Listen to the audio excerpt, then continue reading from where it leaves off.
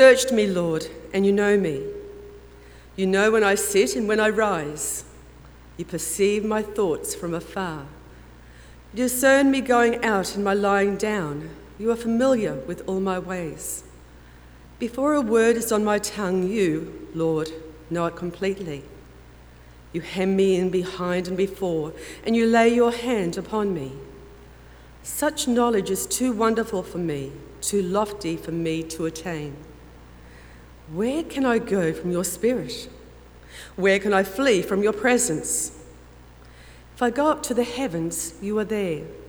If I make my bed in the depths, you are there. If I rise on the wings of the dawn, if I settle on the far side of the sea, even there your hand will guide me, your right hand will hold me fast. Matthew 13, verses 10 to 17.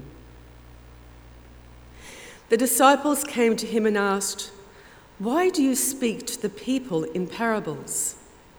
He replied, "Because the knowledge of the secrets of the kingdom of heaven has been given to you, but not to them. Whoever has will be given more, and they will have an abundance.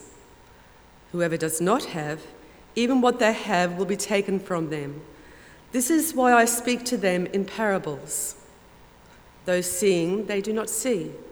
Though hearing, they do not hear or understand. In them is fulfilled the prophecy of the Messiah. You will ever hearing, but never understanding. You will be ever seeing, but never perceiving. For this people's heart has become calloused. They hardly hear with their ears, and they have closed their eyes. Otherwise they might see with their eyes, hear with their ears, understand with their hearts, and turn, and I would heal them. But blessed are your eyes because they see, and your ears because they hear. For truly I tell you, many prophets and righteous people longed to see what you see, but did not see it, and to hear what you hear, but did not hear it." And our last reading this morning comes from Luke 15, verses 11 to 32, the parable of the lost son. Jesus continued, "There was a man who had 2 sons. The younger one said to his father, 'Father, give me my share of the estate.' So he divided his property between them. Not long after that, the younger son got together all he had, set off for a distant country, and there squandered his wealth in wild living. After he had spent everything, there was a severe famine in that whole country, and he began to be in need. So he went and hired himself out to a citizen of that country, who sent him to his fields to feed pigs. He longed to fill his stomach with the pods that the pigs were eating, but no one gave him anything. When he came to his senses, he said, 'How many of my father's hired servants have food to spare, and here I am starving to death? I will set out and go back to my father and say to him, Father, I have sinned against heaven and against you. I am no longer worthy to be called your son. Make me like one of your hired servants.' So he got up and went to his father. But while he was still a long way off, his father saw him and was filled with compassion for him. He ran to his son, threw his arms around him, and kissed him. The son said to him, 'Father, I have sinned against heaven and against you. I am no longer worthy to be called your son.' But the father said to his servants, 'Quick, bring the best robe and put it on him. Put a ring on his finger and sandals on his feet. Bring the flattened calf and kill it. Let's have a feast and celebrate. For this son of mine was dead and is alive again. He was lost and found.' So they began to celebrate. Meanwhile, the older son was in the field. When he came near the house, he heard music and dancing. So he called one of the servants and asked him what was going on. "Your brother has come," he replied, "and your father has killed the fattened calf because he has him back safe and sound." The older brother came angry and refused to go in. So his father went out and pleaded with him. But he answered his father, "Look, all these years I've been slaving for you and never disobeyed your orders.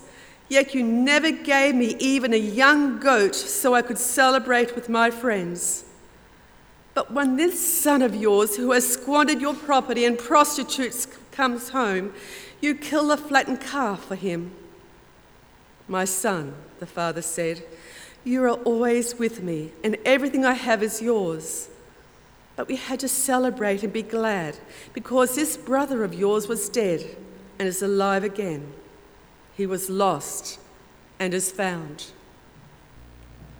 Lord, may your word live in us and bear much fruit to your glory. Thank you, Lyndall. We sing together, "Joyful, joyful, we adore you, God of glory, God of love."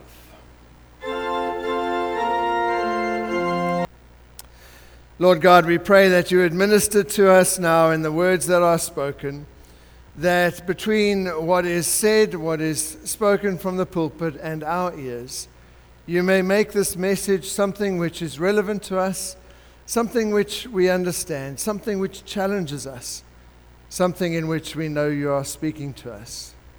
So come, Holy Spirit, we pray. Speak your voice, for we, your children, are listening. Amen. I love the parables that Jesus told. There are many of them that I can almost tell you word for word. They are beloved stories. They are the staple diet of Sunday school lessons. And when I went through Sunday school, there used to be the old flannel graph board. Do you remember that thing? And they would have parable sections, and you would stick Jesus and the lost sheep and all the rest of it into these things. Parables are the staple activity for kids coloring in packs when the minister's sermon is long and boring. And they love it. The stories of Jesus. We all have our favorite. But if we're honest, the fact that Jesus was a storyteller causes us to follow him for some other reasons as well. One of which is that we don't always understand what his stories mean. There is something in them that compels us, that calls us, that holds us, that engages us, that enlightens us, that teaches us, that makes us grapple with it every time we read them. These are living stories. I said when I began that I can recite many of the parables by heart, but the truth is there's probably many more that I can't, because there are some parables that are downright weird. They're really strange. I mean, despite studying them, preaching on them, writing assignments on them, there are still parables that I don't have a definitive grasp of. I don't have it neatly wrapped up. I haven't got a nice explanation all wonderfully squared away in my mind. Because unfortunately, Jesus may have been a great storyteller, but he left the vast majority of his stories unexplained. It's always been interesting to me that when we come to church, ministers take so much time to explain and elaborate on the scriptures and have it all neatly wrapped up in a 3 points and the conclusion kind of a sermon. That's not how Jesus preached. He told these wild and crazy stories with no apparent meaning, and the more you think about them, the more confused you actually get. But maybe that's the point. Maybe that's what he was going for. Let me have a look at one of these stories, one of the more well-known ones. I'll tell it in a slightly different way. Once upon a time, there was a very rich man who got word that his manager was stealing from him. So he summoned the little weasel for an audit. And he said to him, "What's this I hear? Come and show me the books." And the man said, "Boss, I would like nothing more than to show you the books. But before I do, I need to do a few calculations." The little man thinks to himself, "I'm too proud to beg. I'm too weak to work. I don't want to steal. What am I going to do? I've got an idea. I'll call in all of my master's debtors, and I'll knock down their debts for them. That way they'll be so grateful that when the master fires me, because he's surely going to fire me, I can go to them for help. And so the great swindle begins. And the shrewd manager calls each of the debtors in and says, you owe the master $1,000. Why don't we make it $250? How'd you like that? Would that suit you a little bit better? And of course it does. And so huge sums of money are written off. But then comes the day of judgment. And now this little wretch of a man will get what his thievery deserves. And so this dishonest manager presents the cooked books to the master. And the master says to him, You genius. Wow, what wonderful initiative. What commercial creativity. What innovative bookkeeping. I wish all my people were as smart in looking after their future. How confusing is that? And what kind of a savior would tell a story like that to people like us? And he really told that story. Go look it up in Luke chapter 16, the parable of the shrewd manager. Or the Good Samaritan, where a man gets knocked and beaten on the way from Jerusalem to Jericho, left to die like a dog in the ditch. Along comes a priest who sees him, walks across the other side.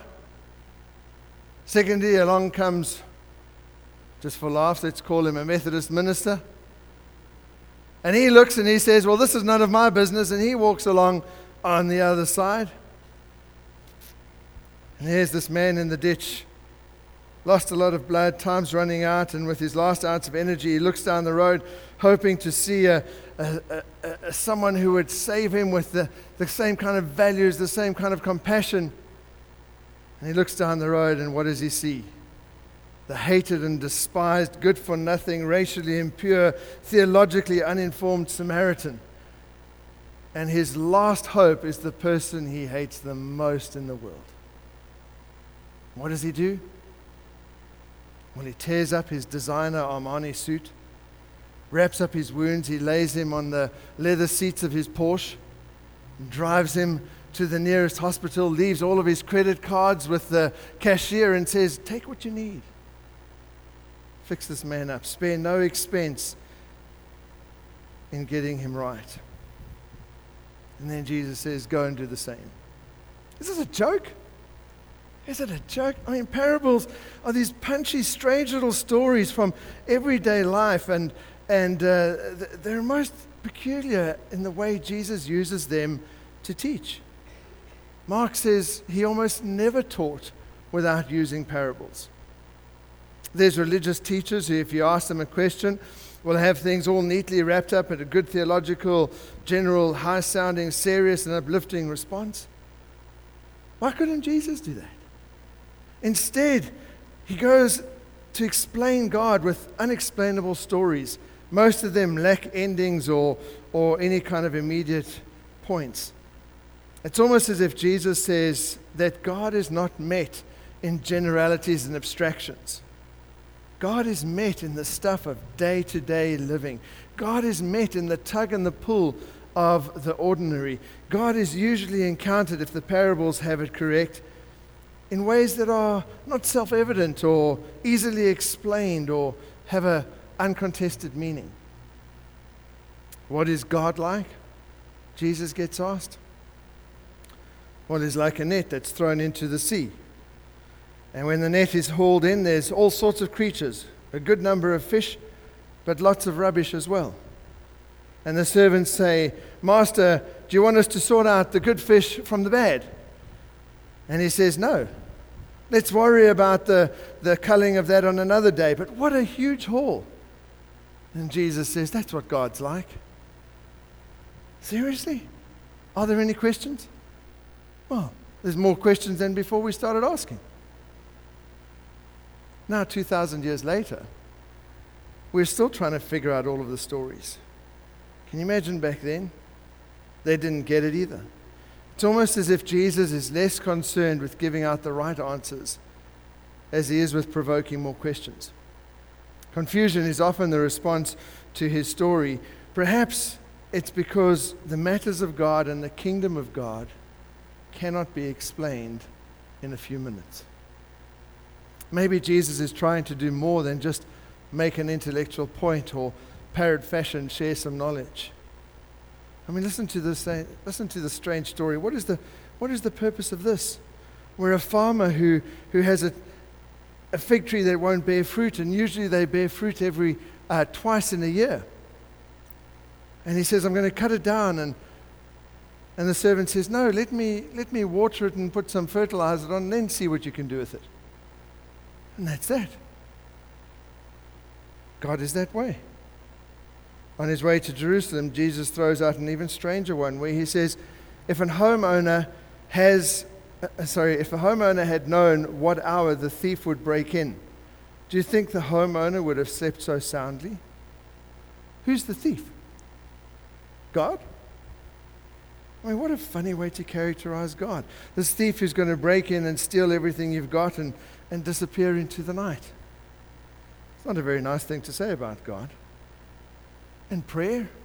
Jesus says, let me tell you a story about how prayer works. There's a scoundrel of a judge, and a woman goes before him to plead his case. And she shows up at his, and she doesn't get anywhere. So what she does is she shows up at the judge's residence in the middle of the night and beats on his front door, screaming at the top of her lungs, help me and give me justice. And the judge says to himself, I couldn't care less about these old women and their plight, but in order to get this old duck out of my hair, I will get up and give her what she demands. And Jesus says, prayers like that. Seriously? Really? But here's the thing.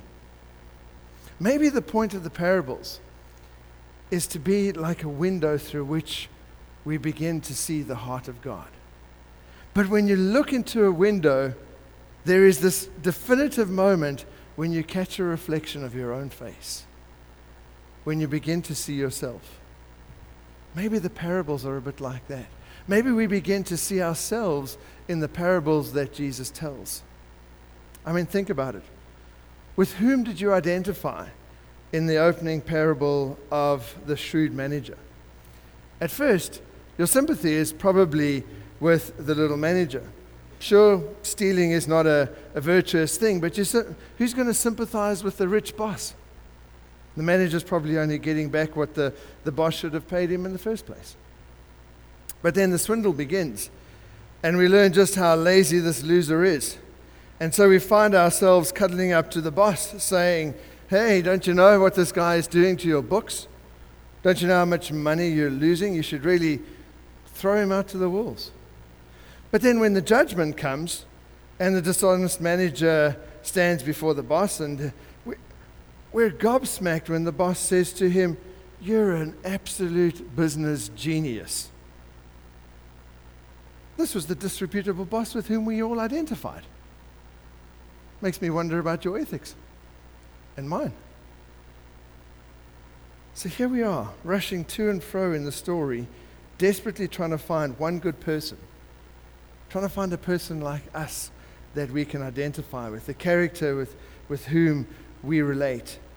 But in the end, we're frustrated by the realization that actually they're all terrible. Everybody, high and low, rich and poor, they're all sleazy. Nobody's hands are clean, not even ours. We begin to see ourselves in the parables. What sort of teacher would tell a story like this to people like us? We tell stories all the time to try and make sense of the world, to try and speak and uncover deep and real truths of things. We can't live without stories in the world. We'd like to have a beginning, a middle, and an end. Jesus isn't interested in stories like that. His stories are not meant to explain, they're meant to challenge. And it frustrates us, just as it frustrates his first hearers. Somebody from the early service said to me when we were having morning tea, did you know, I hate the parables because none of them have a nice ending. They don't wrap up. I like my stories to end nicely. They frustrate us. Lyndall read earlier for us the disciple saying to Jesus, Why do you talk in parables? And Jesus says, I tell you these stories so that you can hear things that you would not ordinarily hear. Begin to understand things that you wouldn't normally understand. You see, the stories that we hear, the understanding of them is not an intellectual achievement of ours. It's a gift from God. God reveals things to us we wouldn't ordinarily hear or think of. And He takes us deeper. Deeper in our thinking about the world, deeper in our thinking about God. You and I live in an age where we think we know everything. And what we don't know, we can very easily get to know just by Googling something on our phone. In a few seconds, we can find out any information we need. The stories of Jesus challenge that mindset by saying, actually, you don't know everything there is to know about God. You can't put Him into a box. You can't think that you have Him all figured out. We can't think about God the same way we think of everything else. Maybe the point of these stories is just that. And we come to Scripture and we think, we've got it. I understand it. When we read the parables, we realize actually we haven't got it. We haven't got God at all. But God's got us. And therein is the beauty. God has got us. There are so many books that try and make sense of God, try to make Him easy to understand. Most of them try and make Him palatable to fit in with our own outlook on life, which usually means that we like to think of God just as if He's like me. God's like me on a good day. The storyteller Jesus lets us know beyond any shadow of a doubt that I don't have a handle on God, but He's got a handle on me. He's got a hold on me. And that's enough. And because of that, even these sometimes contradictory and confusing and exasperating and frustrating stories can become well-loved favorites because we know that God is not controlled by us. God is not explained by us. God is not tamed by us. But He is God with us. Story by story, Jesus moves us from the safe and secure place that we thought we knew to another world where things don't turn out like we expect. In the stories of Jesus, we disconnected from an old familiar world and connected to the kingdom of God. This new world where God turns out different from what we expect. What does He turn out to be like? What is He trying to tell me? What's He trying to tell you? What's He trying to do with us? Well, perhaps that's best told by Jesus in what I think is the best story He told, the prodigal son. This is what He says when He's asked, what is God like? He says, well, a man had 2 sons.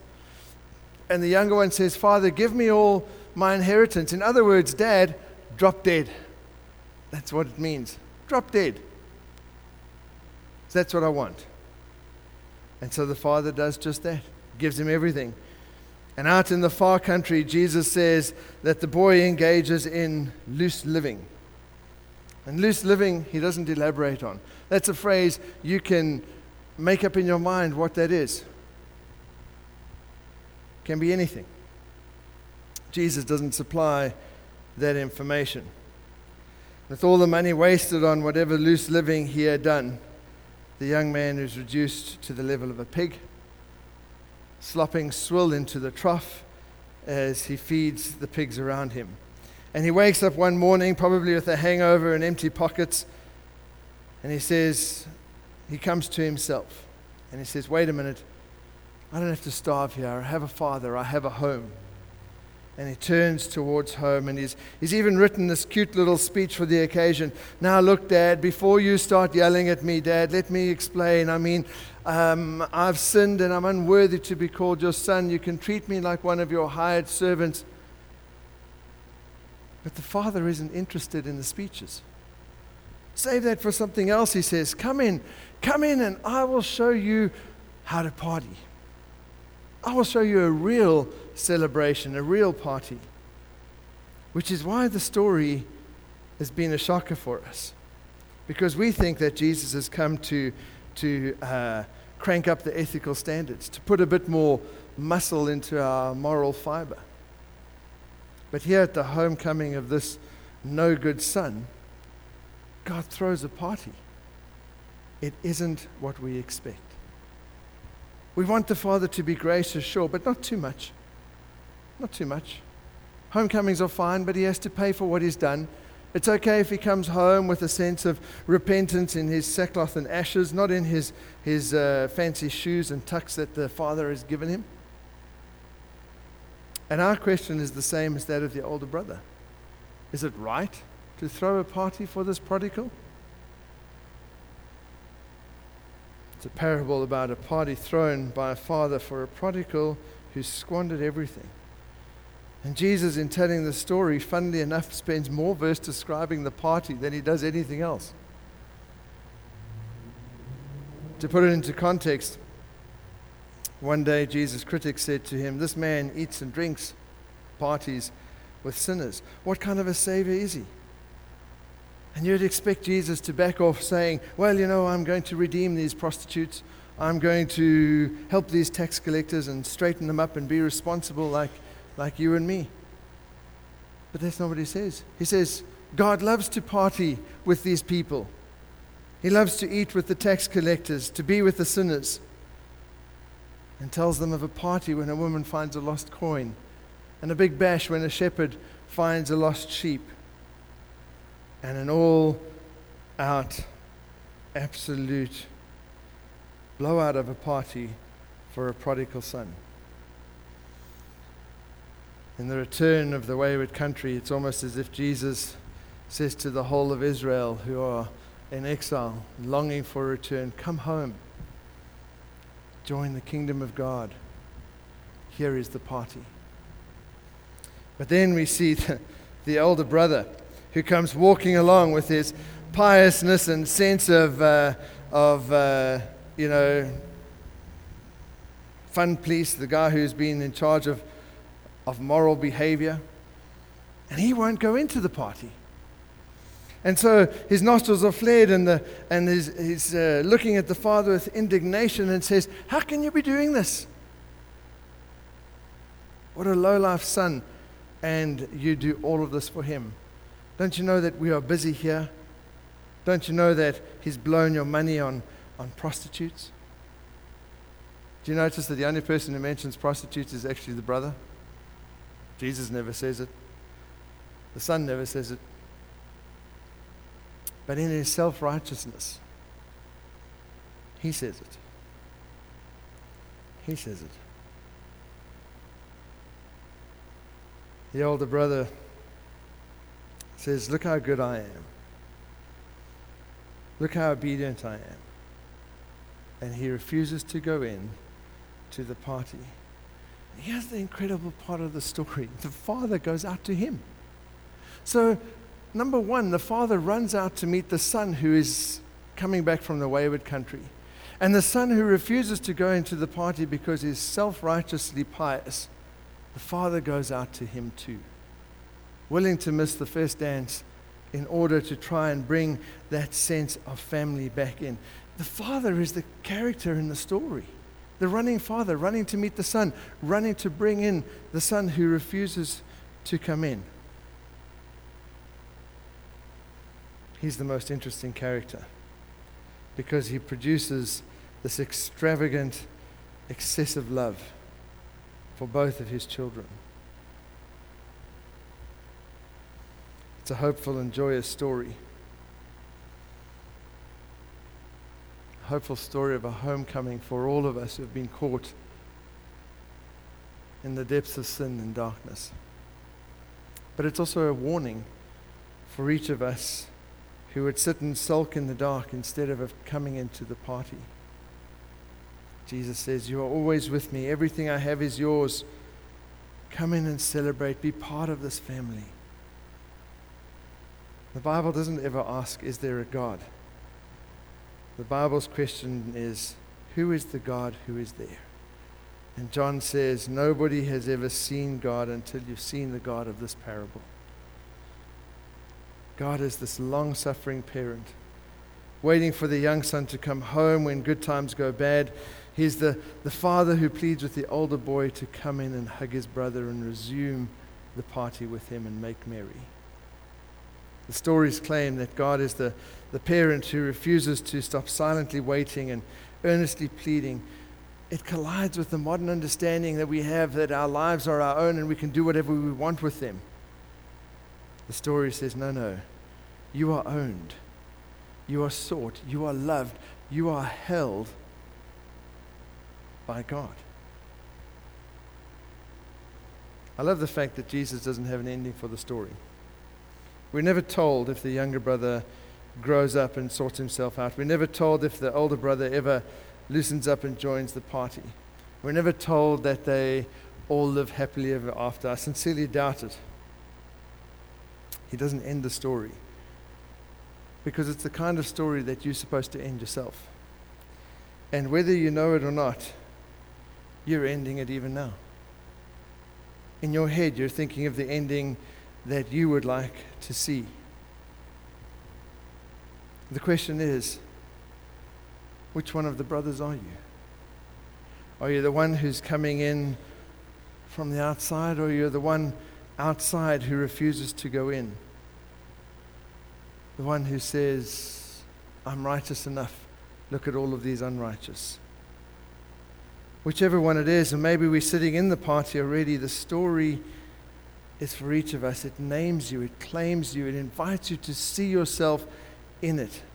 It prods you, it speaks to you, it blesses you, and says to us, sooner or later, the Father will have you. The Father will have you. He will keep going out to you. In the psalm that Lyndall read for us, a psalm that Jesus knows, he enacts it in his life. Oh Lord, you've searched me and you know me. You know when I sit and when I rise. You search out my path and my lying down. You hem me in behind and before. You lay your hand upon me. Where can I go from your spirit? Where can I flee from your presence? In Jesus, the storyteller, we realize we've already been found. Amen.